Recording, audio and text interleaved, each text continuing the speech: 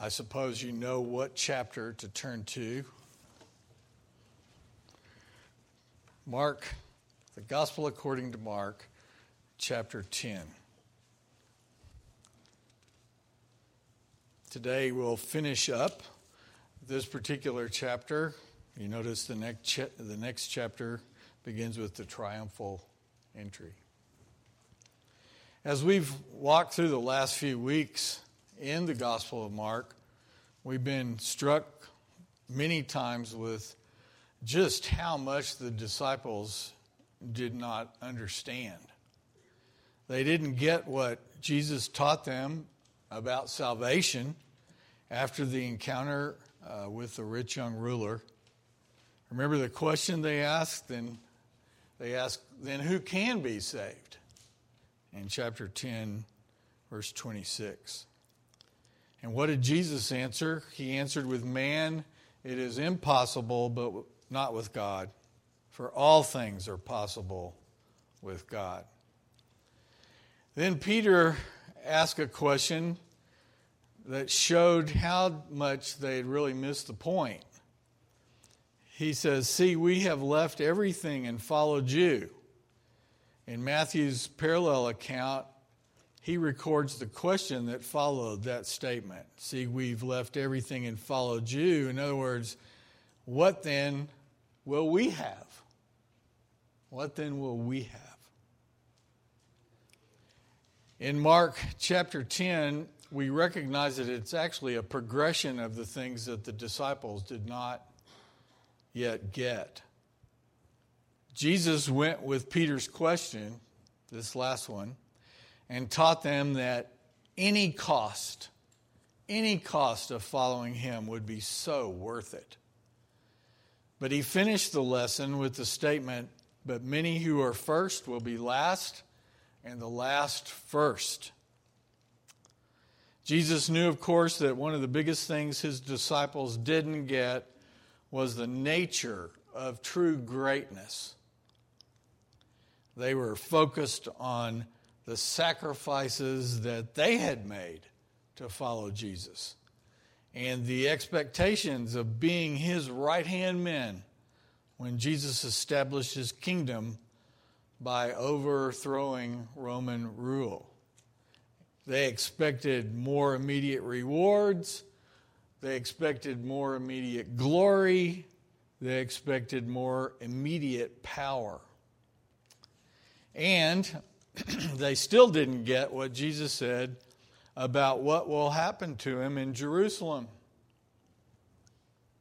And interestingly, there is no recorded response from the disciples after this third explanation that Jesus gives of what's right around the corner. We have a saying in English, and that is, the silence is deafening. And this is one of those places. The disciples' minds were fixated on the coming showdown in Jerusalem, which they were now approaching. They were, on one hand, scared to death, and on the other hand, they were allowing themselves, they were really forcing themselves to see the only solution that would keep their expectations alive. And what was that? They were thinking and hoping that the Messiah, who they did believe, Jesus, that's who he was, would use his power to overthrow Roman rule and establish his own kingdom right then. Now, we all have got to realize that they held on to this expectation even though it was not what Jesus had just said. And every one of us can identify having the exact same attitude somewhere, sometime, maybe more than we'd ever want to admit. And last week, in verses 35 through 45, the disciples' misunderstanding and selfishness just couldn't stay hidden or silent any longer. What's in the heart ends up coming out, and this was a great illustration of that.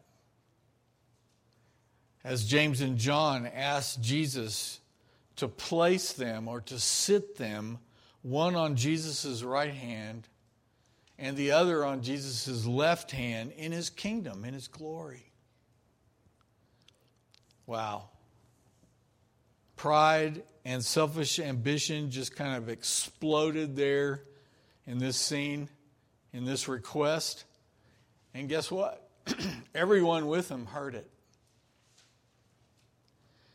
And this is when Jesus, once again, literally launches into another lesson on what true greatness is and is not.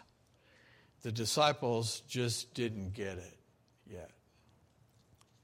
Well, with all this context in mind, our passage today in verses 46 through 52 really does provide an incredible illustration of another thing the disciples just didn't get, which is so true not only of everyone, but of them. I hope you see this clearly. The message basically is everyone is in a spiritually blind condition. You see, the blind man, Bartimaeus, represents us. That we're all spiritually blind. We don't see spiritual matters as we should. And we are spiritual beggars. We have no hope of improving our condition. The crowd won't help us either because they are also spiritually blind. They push us aside, telling us to be quiet and to get out of the way, which, if you've already looked at this passage, is exactly what we're going to read in just a second. In other words, we have only one hope, that Jesus might be merciful to us. All we can do is to cry out, "Jesus, have mercy on me," as the blind man did. No deals, no bartering, no promises, only one. Cry out for mercy.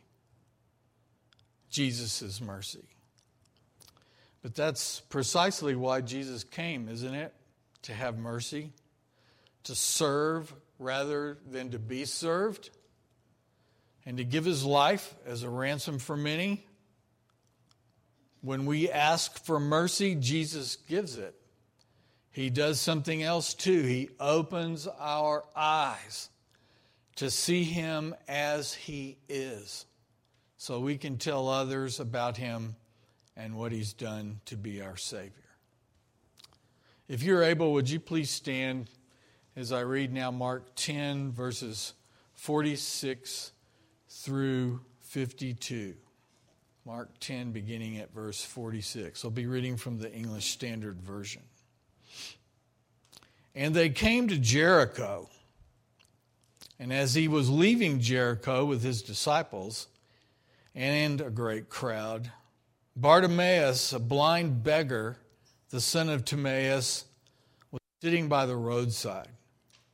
And when he heard that it was Jesus of Nazareth, he began to cry out and say, "Jesus, Son of David, have mercy on me." And many rebuked him, telling him to be silent. But he cried out all the more, "Son of David, have mercy on me." And Jesus stopped and said, "Call him." And they called the blind man, saying to him, "Take heart, get up. He is calling you." And throwing off his cloak, he sprang up and came to Jesus. And Jesus said to him, "What do you want me to do for you?" And the blind man said to him, "Rabbi, let me recover my sight." And Jesus said to him, "Go your way. Your faith has made you well." And immediately he recovered his sight and followed him on the way. This is the word of the Lord. Thanks be to God. You may be seated. Now, there are a few textual questions we need to answer first. Most of you know what that means. In other words, there are 3 gospel accounts that have this story. It's very, very close. But there's some things that are mentioned in one that are not mentioned in another that we need to clear up so that when you get excited and read Matthew and Luke's version, you won't all of a sudden go, well, why didn't he explain this part? What are they? There's basically 2. In Luke's parallel account of this, which is in Luke chapter 18, Jesus, we read, drew near to Jericho, and that means coming into Jericho when all this happened. In our text, Jesus is leaving Jericho, and that's what Matthew says as well. Got it? We don't need to explain this, right? You've already figured this out. There are several explanations. None of the explanations are really conclusive, but this should not be a problem. The best is that Matthew and Mark refer to the ruins of Old Testament Jericho, which are about a mile away from the newer town of Jericho, built by Herod the Great. So this encounter may have happened as Jesus was leaving the old city of Jericho and entering the new city of Jericho. No problem. The second textual question, in Matthew's account, we read about 2 blind men, while Mark and Luke only mention 1. And Mark identifies the one as Bartimaeus, son of Timaeus. Now, this is no problem either. Bartimaeus was evidently the spokesman for the 2, and it's possible that he is singled out like this. Actually, it's very possible, because he became highly respected in the early church and well known to Mark and his readers, which would account for why Mark gives his name and a little more information. In other words, this would be like us saying, and do you know, if we were writing the church, we're writing for people we know. And do you know who one of those blind men was? Bartimaeus, our dear friend and brother in Christ. Okay, now, something about Jericho. Jericho is an oasis in the surrounding barren wilderness around the Dead Sea. If you've been to Israel, everyone goes from Jerusalem down to the Dead Sea, down literally, through the most barren countryside I've ever seen in my life. I mean, there is nothing. And off to the north a little bit, as you go straight east from Jerusalem, is Jericho, and it is an oasis, which helps explain why Herod built a palace there. It had fresh water, trees, crops, figs, citrus, all sorts of fruits. Its nickname was the City of Palms.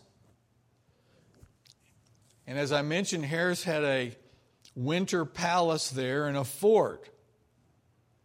The historian Josephus, who's very reliable, writes that it could be snowing in Jerusalem. I know that's hard to picture, just like people say, it snows in Texas. It happens. It could be snowing in Jerusalem, and in Jericho, which was only 14 miles to the east, it would be warm. What about the state of blind people in New Testament Israel? We need to mention some things here just to understand why this blind beggar was where he was and what was the attitude of the people, the culture. Well, blindness was so very common in the Middle East.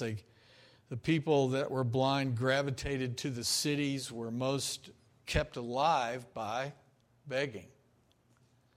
There were many around Jericho because of the availability of balsam, which came from some of the trees there and plants. And there's many uses for this particular ingredient, but can be made into a soothing ointment, and it was used for certain medical conditions and for cosmetic preparations. So you can see why Jericho was known for having lots of blind people congregate there. That the most strategic place for a beggar would be where? Outside the city gates. You know why? Because travelers usually had more money on them than the people inside the city. It's very simple reasons. Well, let's go through the account. There were many people on their way to Jerusalem at this time. Why? Because the Passover was coming. So the roads were full. And along with Jesus and his disciples, we read in our passage in verse 46 that there was a great crowd.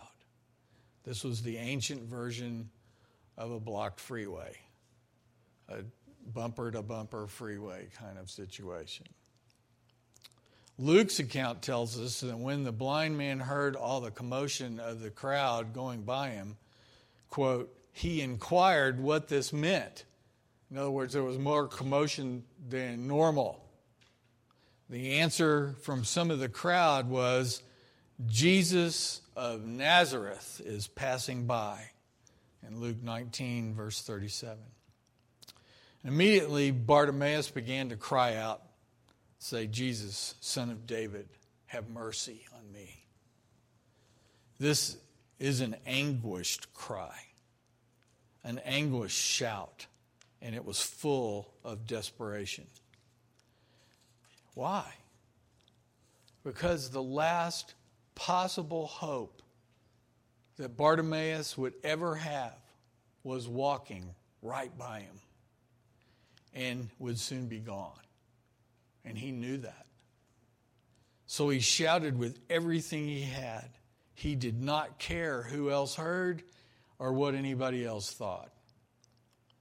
And many rebuked him, we read, telling him to be silent. But what did he do? I love this part. But he cried out all the more. And that all the more is in all three gospel accounts. Son of David, have mercy on me. Son of David is a distinct messianic title. And during Christ's ministry on this earth, Son of David and Messiah actually became synonyms. So we know that Bartimaeus had to have already heard about Jesus. He may not be able to see, but we all know that when one faculty is gone, some others make up for it. He had heard. And while he probably didn't fully appreciate the spiritual character of Jesus' messiahship, he was among the few who were able to give a better answer to Jesus' question than his own disciples did back in chapter 8:28. Remember when Jesus said, "Who do people say that I am? Some say this, some say that." Peter did answer it, and all the guys agreed with him. But we see here Bartimaeus using the title Son of David. Exciting. He asked for mercy because he knew who Jesus was. You don't ask mercy from somebody who doesn't even know what your problem is.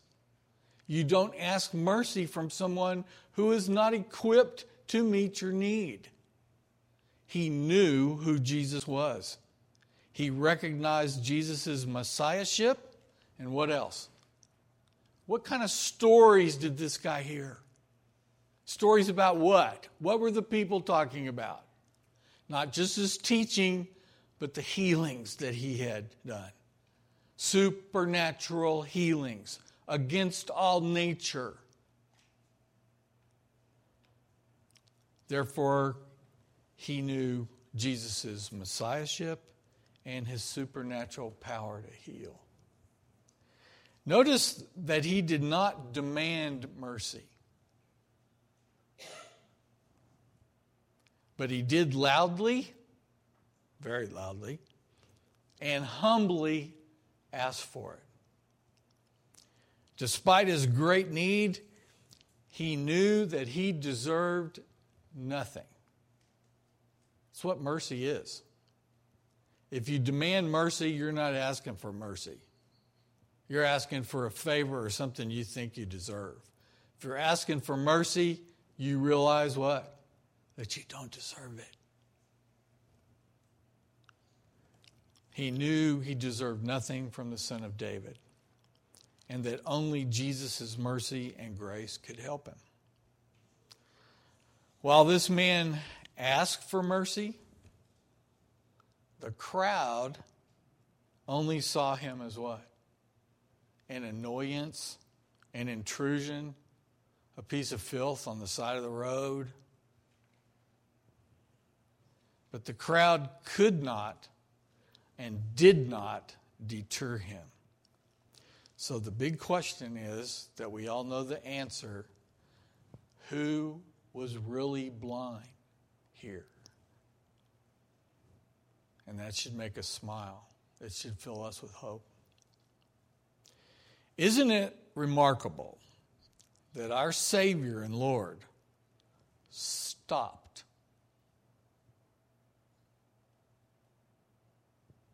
right then and there, and he told his men to call Bartimaeus to him. And Jesus stopped, we read, and said, "Call him." And they called the blind man, saying, and Mark's the only one who records this, "Take heart, get up. He is calling you." That just should send shivers down your spine. This is absolutely incredible. And throwing off his cloak, he sprang up and came to Jesus. Yeah, I guess so. Obviously, he probably had somebody shooting in the right direction. He was blind. But man, he did not hesitate. At this point, let me ask you another question that crossed my mind this week and made me sit back and smile a whole lot. This helps you get the big picture, I hope. Remember that Mark, and we haven't mentioned this in quite a while, Mark's account is based on the eyewitness reports of which disciple? Peter. So, just for a second,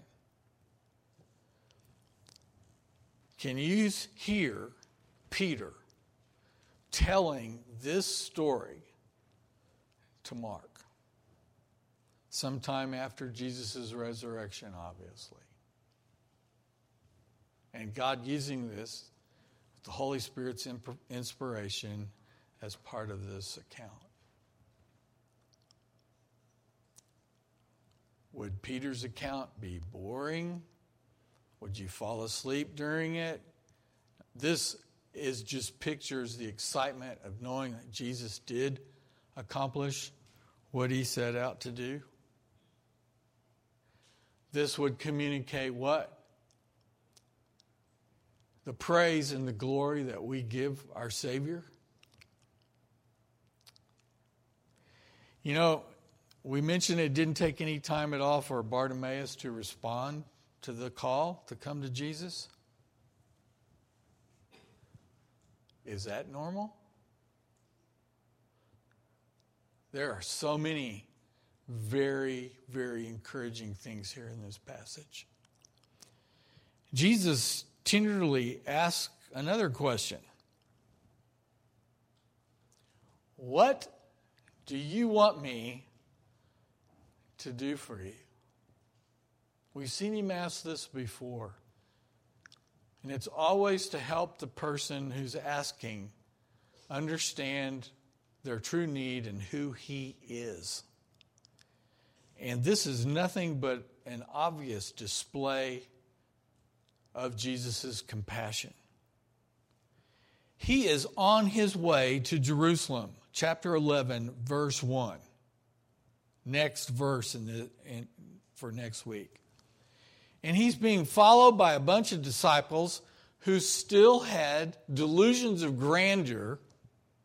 And Jesus, instead of being consumed with his own schedule and what was ahead, are we all there? That's almost every one of us. He stopped. No doubt the disciples would one day look back on the healing in Jericho, on all his other acts of mercy, and realize, which is part of what I meant by asking the question about Peter, telling Mark this story. And what were they realizing and glorying in then? That Jesus, their Lord, was never too preoccupied to be compassionate. He was never in too much of a hurry to deal with the afflicted. He was never in too much agony himself to be insensitive to the agony of others.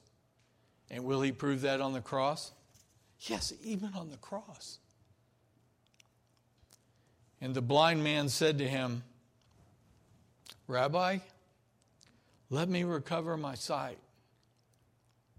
And Jesus said to him, go your way. Your faith has made you well.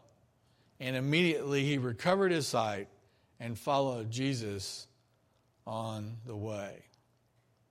You know what Matthew says here that Mark doesn't have? And Jesus, in pity, touched their eyes. And immediately they recovered their sight and followed him. I don't know if there's too many more beautiful pictures than what we're reading right here, especially in the context of him being almost to Jerusalem, 14 miles away at the most. And he knew what was coming the next week. It was all coming to a head. The cross was around the corner. We also need to think about several things. Jesus' miracles were always complete. And usually they were instantaneous and they defied natural explanation. Is that true of, quote, faith healers in our day? Obviously not.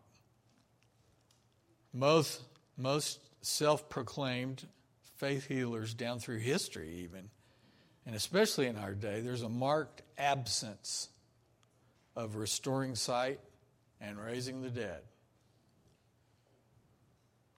Why do you think that's so? Where is the person whose eyes are permanently damaged or not even there, practically speaking, because they've been blind since birth?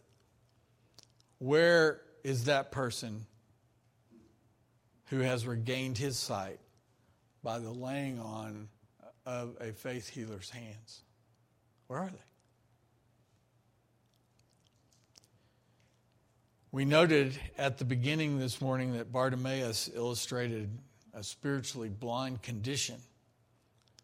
Did Bartimaeus end up spiritually seeing, or was this only a physical healing?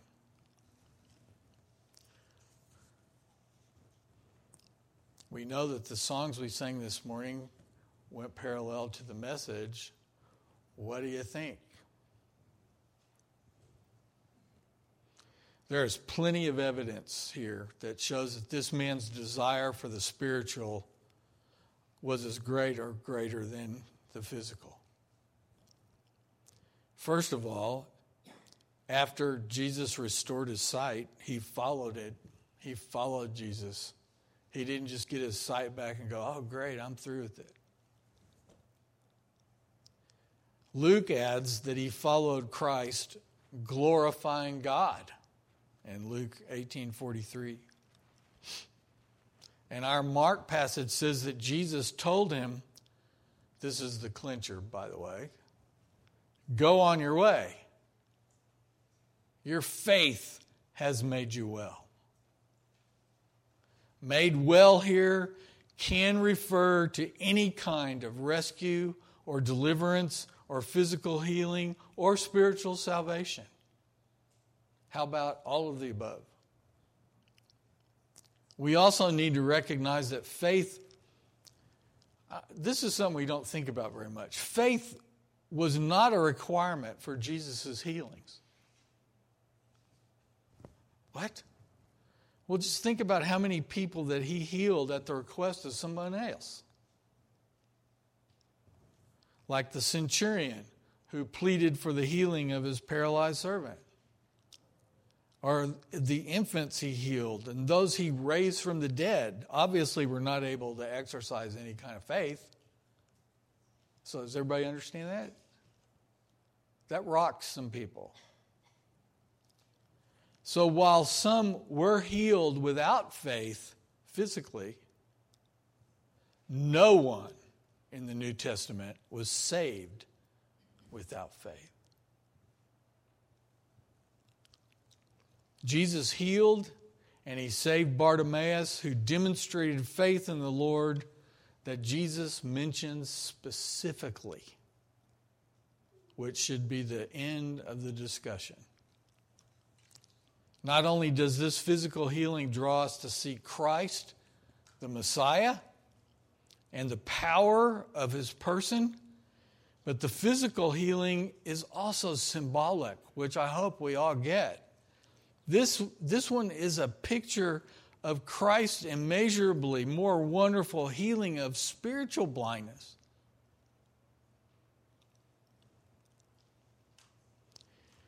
I am constantly amazed as we go through this gospel and any of the gospels especially, in how Jesus uses the circumstances that he's in to teach the exact lesson that the people there and us need to hear. The contrast that he draws between the rich and the poor, the physically deformed and the well, the people who are lording it over others, and the slaves and the servants. Constantly, he's showing us what really matters is right here in our hearts. And who we really know, not what our words just say, but who we really know. And this is one of the primary places, I think, in the New Testament that really makes this really, really clear. So, will the disciples ever get the vitally important lessons that we've seen just in this chapter? The nature of salvation? Impossible with man, not with God. Their characteristics of Christ's kingdom. Greatness is what? Being a servant of all. Who was the example? Jesus himself. He taught it first. He demonstrated it during his ministry, especially on the cross. You couldn't have a greater example. He is the example. We can't pay for people's sin, but the example, the sending of the Holy Spirit, the care. We're the bride. Does our groom care for us? Oh, yeah. And lastly, the desperate spiritual condition of every man and woman, spiritually blind, don't deserve anything, are beggars. Well, these guys would get it, as God opened their eyes to see the glories, the details, the implications, the applications of Jesus' sacrificial atonement for all those he came to save.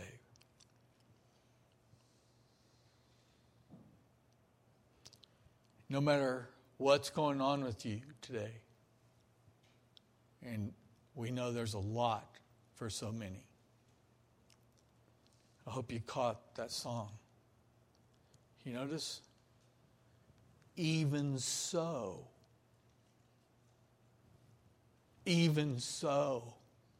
it is well with my soul. Let's pray.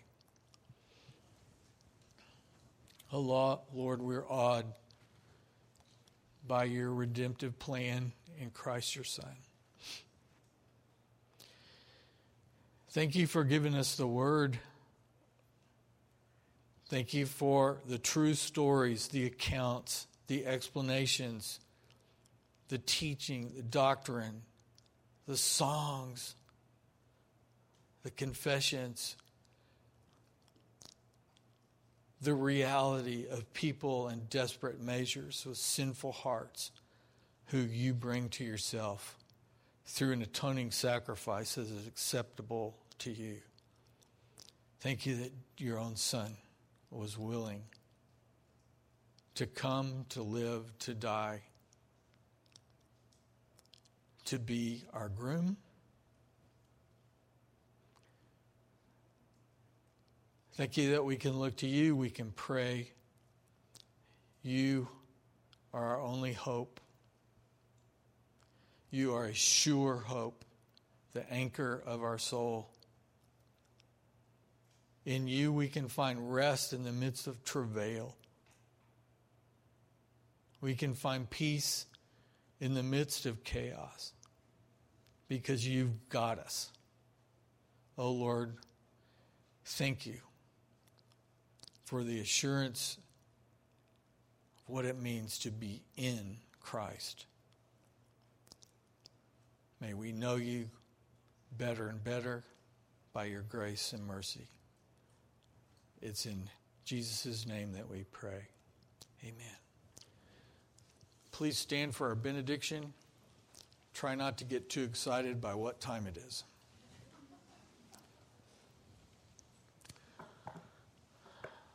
John in chapter 9. Couldn't resist this one. One thing I do know, that though I was blind, now I see. Amen. You're dismissed.